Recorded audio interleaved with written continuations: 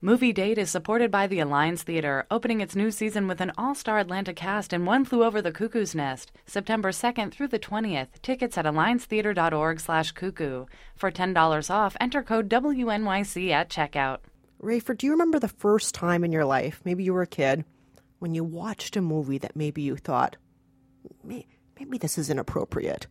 Oh, yeah, sure. What was that movie? That was in the glory days of cable. When cable just first came out. When HBO first came out. Oh, no. Oh, God. I'm going so far back before HBO, This is like before Kristen. I'm alive. This is before you're alive. This is On TV, if anyone out there remembers On TV. And Select TV. I have no idea what you're talking you don't about. even know. No idea. You don't even know, Kristen. Oh, boy, I know. And, when I was a kid, I really got my education through cable. Back when Bravo was an art house film channel. Bravo started out as foreign and art house films. That's a long time ago. It's a long-ass time ago, Kristen Meinzer. And I remember seeing Bernardo Bertolucci's Luna with Jill Clayburgh as a woman who begins an affair with her son. And there's a very steamy... Her real son, not a stepson? No, her son. Oh. I'm pretty sure. And there was a very steamy scene in that. And I do remember thinking like, I was very, very young.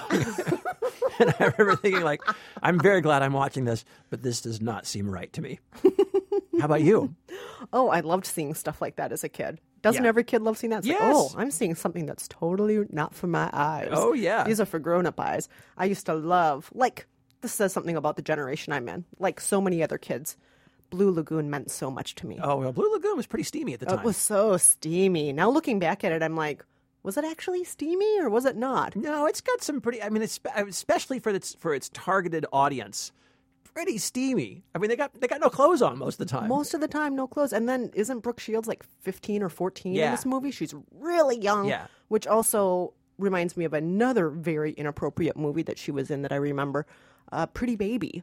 Oh, yes, of course. Where she's like, I think an 11-year-old prostitute in New Orleans. Extremely young, yes, that's right. Extremely young, like not quite hitting puberty young. Right. And she's a prostitute. And her mom is Susan Sarandon in that movie. And I remember seeing that also and thinking, wow. Yeah, that's pretty wrong. Yeah.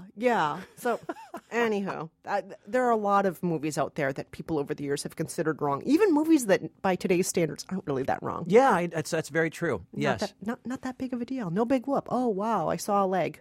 Wow. Human leg. We're not going that far back, are we? No.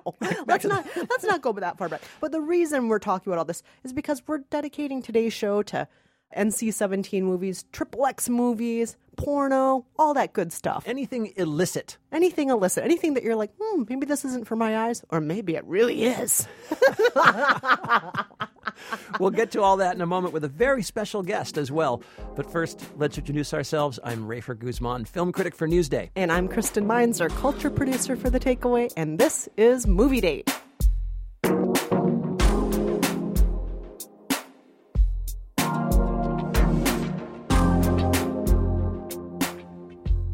So, Kristen, our guest today is Dan Savage. Woohoo! Yay! And pretty much everyone, I think, knows Dan Savage, the sex advice columnist. He writes a column in The Stranger, and you may know him from his Savage Lovecast as well.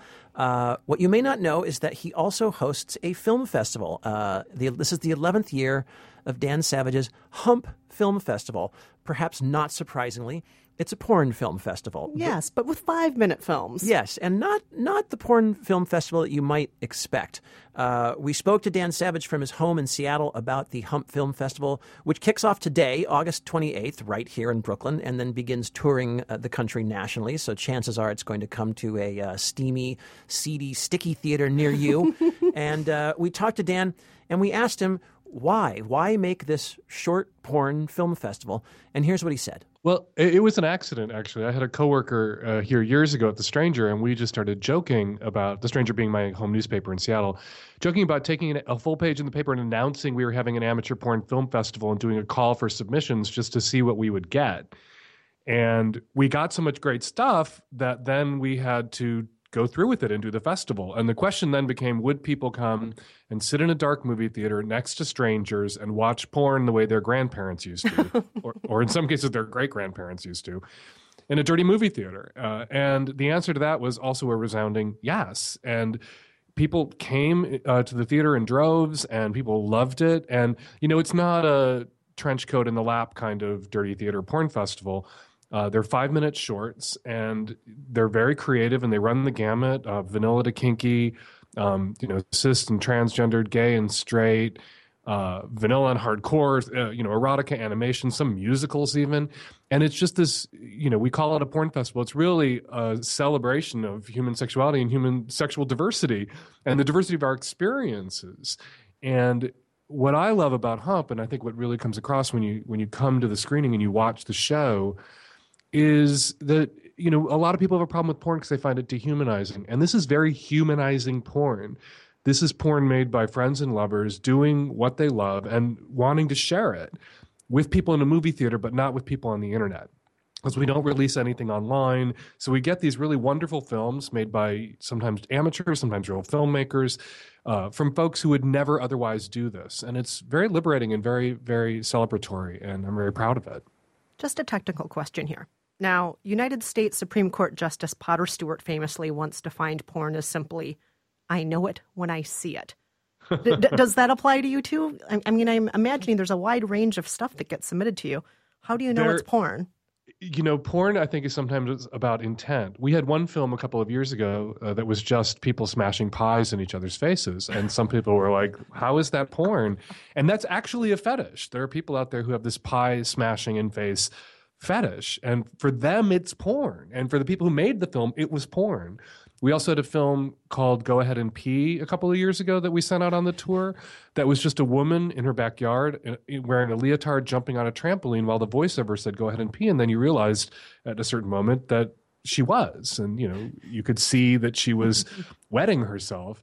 And that was the entire film. That's all it was for like 2.5 minutes. And other people were like, how is that porn? Like, you know what? For somebody that hit the sweet spot, for somebody that's their porn. Erotica and even pornography is so subjective and so personal. And that's what I love about Hump. There's this thing that happens. I'm just going to go off for a second if you don't mind. I watch the audience. I've seen all the films when I curate it. I've watched them all a million times. We've done the edit. I watch the people watching the films. And at first, everyone is kind of thrown back in their seats because you have straight people watching hardcore gay porn. You have really vanilla people watching really kinky porn.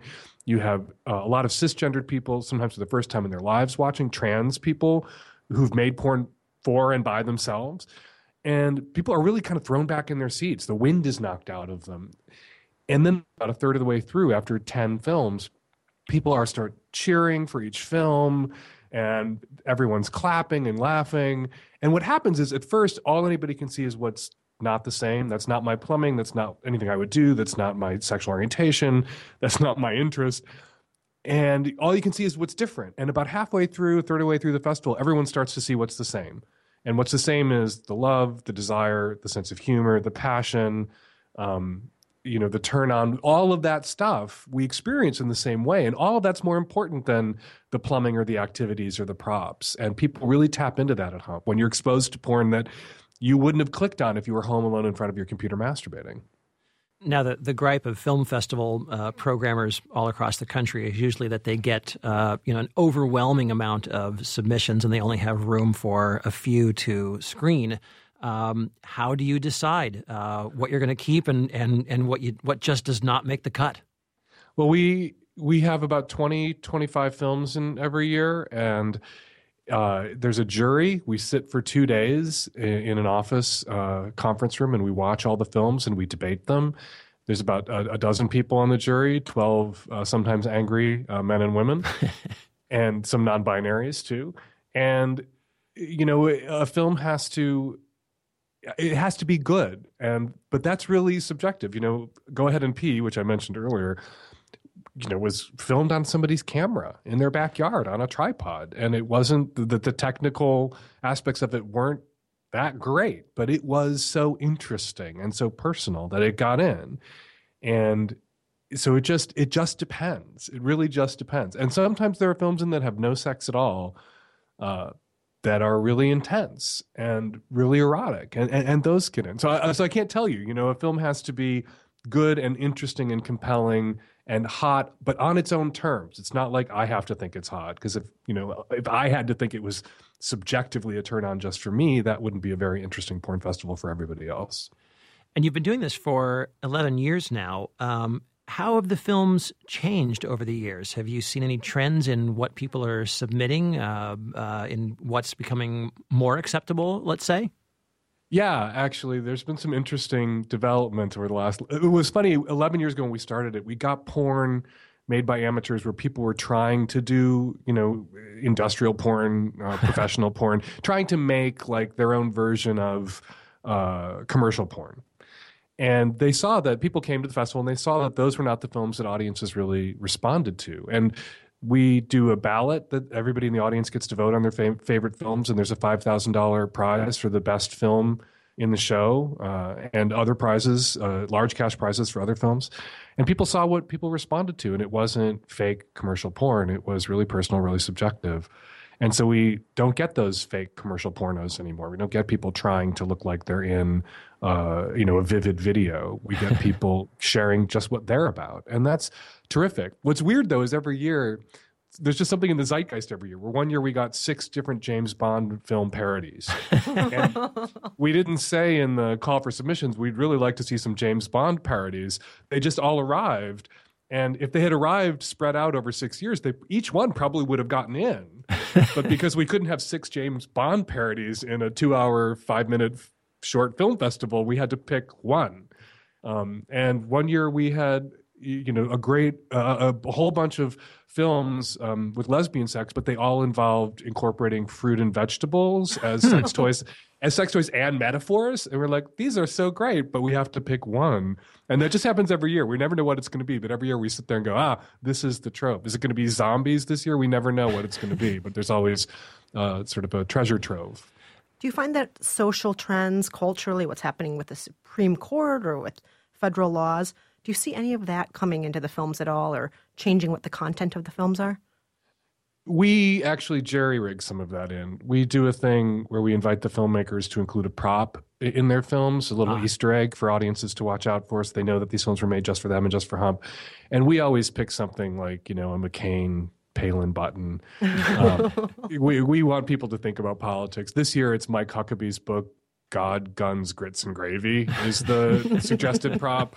So we expect to see that. Expect to see Mike Huckabee's face all over our porn festival next year. So talk about your subjective turn-ons. Right? Yeah, exactly. Dan, having watched all these films over the years, as a professional writer or just as a person, what have you learned? I've learned that even as a gay man, that I can sit very calmly and eat my lunch, which is delivered to the jury room, so that we can keep going and watch Cunnilingus without flinching. Which, 11 years ago, when I started running Hump and sitting through all the submissions, was not true. So you can get used to anything. So nothing shocks you anymore. Yeah, nothing shocks me anymore. Maybe rosebudding. That still shocks me. Don't Google it. I unfortunately already know what that is. I don't. Yeah. All right, Kristen. Well, I'll tell air. you off mic. Yeah. Yep. Dan Savage, thank you so much for joining us today. Thank you for having me. The great Dan Savage of the Savage Love column of the Savage Lovecast podcast, which we have been big fans of for years. Yes. And just Dan Savage of greatness. It gets better. It does. Yes. Dan, we love you. Yes. Thank you so much to Dan Savage for being on today's show. And stick with us, because after the break, we're going to have a little conversation about some of our favorite illicit films.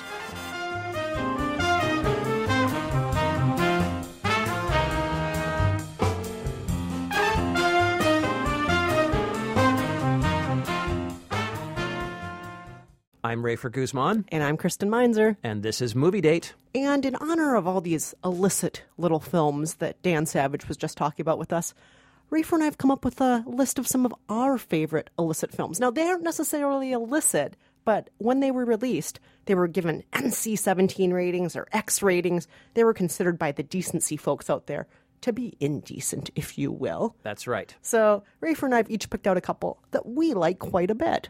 I love indecent films. When I was a kid, my mother converted to Catholicism, and she got the Catholic Observer, which was the newspaper the sort of the Catholic newsletter, I guess you would call it.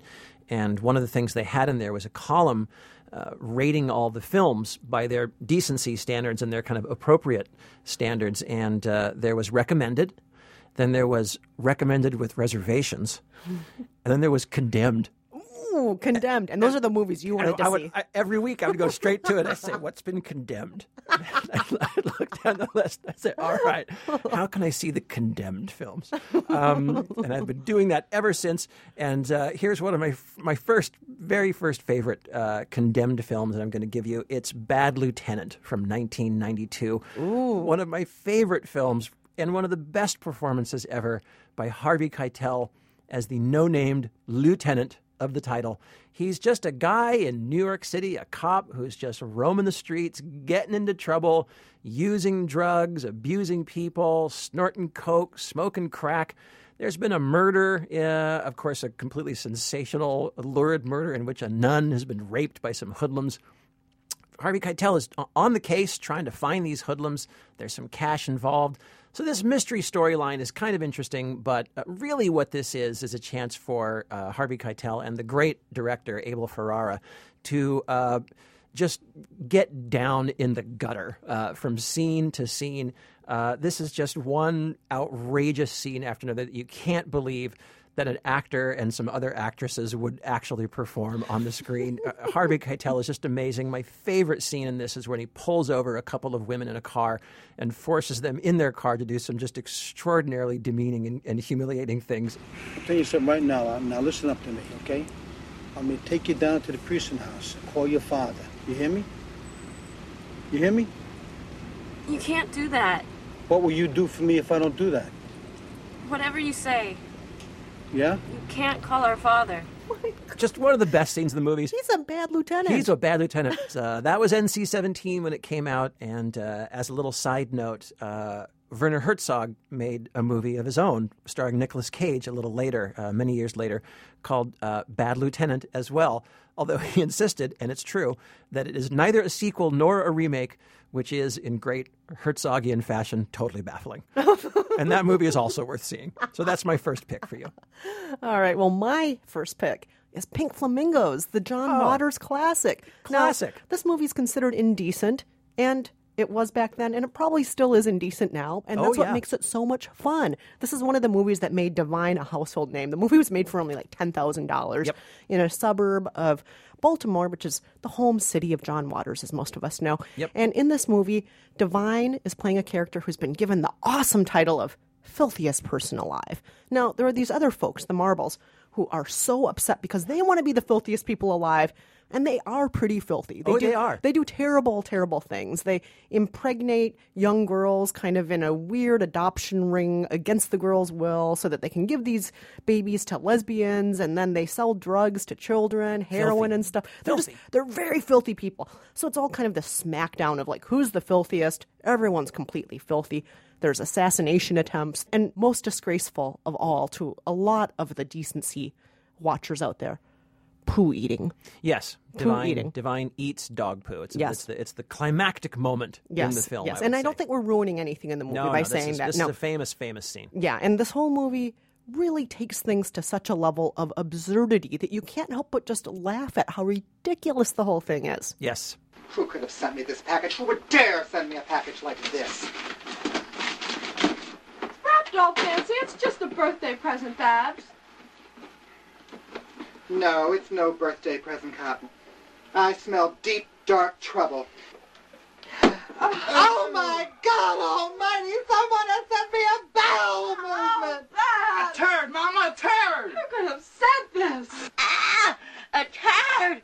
Oh, a turd! Oh! I just have to recommend this to everybody out there. If you want to see a truly filthy, indecent movie, you're going to love Pink Flamingos. And don't forget about Edie Massey as the egg lady. Oh, my God. The big, giant, fat egg lady sitting in a crib. I think she's got a diaper on, and she's sitting in a crib cracking raw eggs all over herself.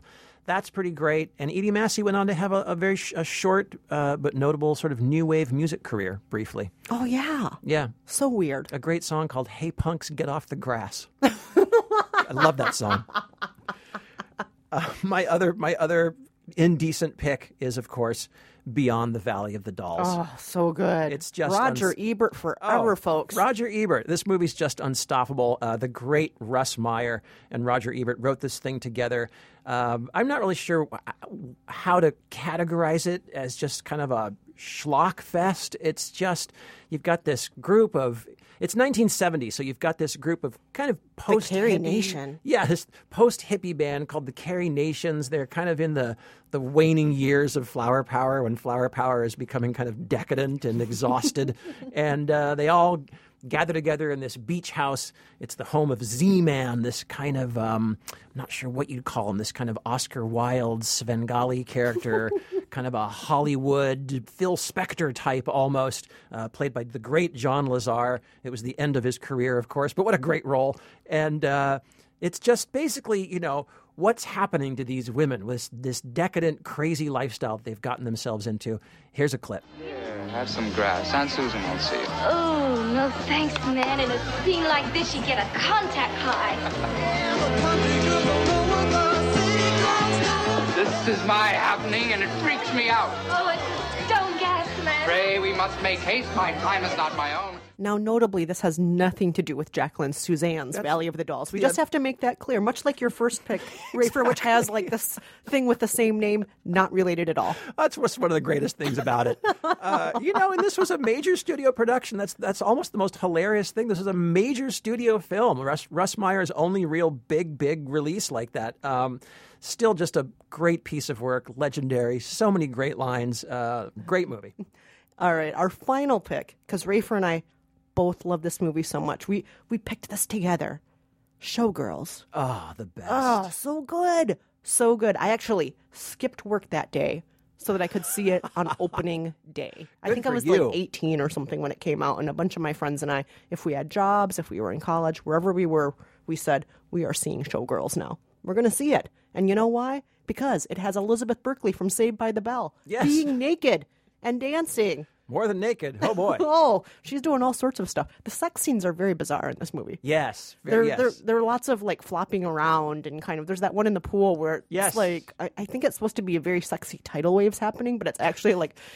Looks like somebody just put a lawnmower in the middle of the pool. It's just like, what? What's going on here? And then we have Gina Gershon, of course, also. She's great. Yeah, it's kind of like All About Eve, only with naked dancers in Vegas. One day she looks like Pollyanna. The next day she looks like, I don't know, Lolita maybe. Nice dress. Thanks. I bought it at Versace. In the Forum? Oh, yeah, Versace. I love Versace. Me too. Okay, you know Marty? Hi. Hi. Gay's our line captain. Hi. Hi. If you let me down, I could lose my reputation for being such an all-knowing prick. I worked very hard for that reputation, so don't do it. Deal? Deal. Yes. Oh, but it's so good. We're laughing, but it's actually so it's good. A good film. It's the great Paul Verhoeven directing that movie, and it's the Verhoveniest of Verhoeven movies. It's just absolute insanity. And Joe Esterhazy. I mean, I feel like the two of them just hit their most manic, most unfettered peak in this film, and it comes through. It's great. Now, it's the only wide release NC-17 movie ever in history. It opened in every theater across the country. This was a huge deal when it came out. And then it disappeared after about a week because it was universally panned. Complete Not bomb. a single critic liked it. And then all the critics kind of revisited it years later, and they were like, oh, we were wrong. This is a work of pure genius. Yes. There is nothing but perfection in this movie, and you can't help but just laugh and cheer and be so happy when you watch it. Even Elizabeth Berkley recently came forward. There was a screening of it, I think, a few months ago, or maybe it was last year, where she introduced it proudly for the first time. Ah, great. And she said, I'm not going to be ashamed anymore, and I'm so happy that so many of you over the years have written to me and told me that you love this film, and it's really changed my mind. I used to be ashamed of it. I thought it brought my career down, but actually this is one of the greatest things I've ever done. Oh, that's great. And it made me so happy to hear her say that, because she really was living in the shadows of this film for a while. Oh, my God, yeah. Well, yeah, just like John Lazar, Z-Man from Valley of the Dolls. You know, he came to Russ Meyer once and said, "You've destroyed my career." And, you could say the same thing for Elizabeth Berkley, but what a great role. God, so she was good. So good. Excellent. So those are our favorite porno picks. Indecent picks. Yes. So indecent. All right, it's time to get to trivia, though. So, Rafer, what did we ask last week? Well, last week we were talking about American Ultra, the stoner action comedy with Jesse Eisenberg as a pot smoker who turns out to actually be a super CIA agent. We decided to pick another stoner movie. There are so many, but we picked a classic, and we played you this clip. Why don't you get a job? What for? You need money. All I need are some tasty waves, a cool buzz, and I'm fine. Thanks. Can I use your bathroom? Yeah, go ahead. We asked you to name that movie and name that actor, and sure enough, you did. Hi, this is Ronnie, living in Ireland, originally from Oklahoma. All I need is some tasty waves, a cool buzz, and I'm fine. Mr. Hand, spoken by Lee Spicoli. I knew it was going to be Spicoli from Fast Times at Ridgemont High the minute you said famous movie stoner. Rock on, party on. See you later. Bye.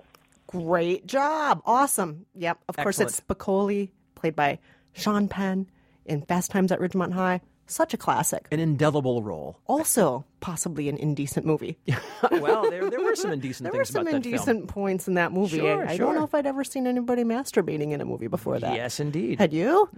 Which came first, that or Blue Lagoon? Oh. Blue Lagoon came later. Okay. I think you're right. I think it was the first time for me as well. First time. Love that first time. Never forget it. All right. So, Kristen, what's this week's illicit trivia question? Oh, yes. It's so illicit. So we're going to play a clip of a movie that initially was rated X because it's so horrible, so indecent. We think you might recognize it. Here's a clip. Naughty, naughty, naughty, you filthy old soonker. Now listen here, you little bastard. Just turn round and walk out of here the same way as you came in.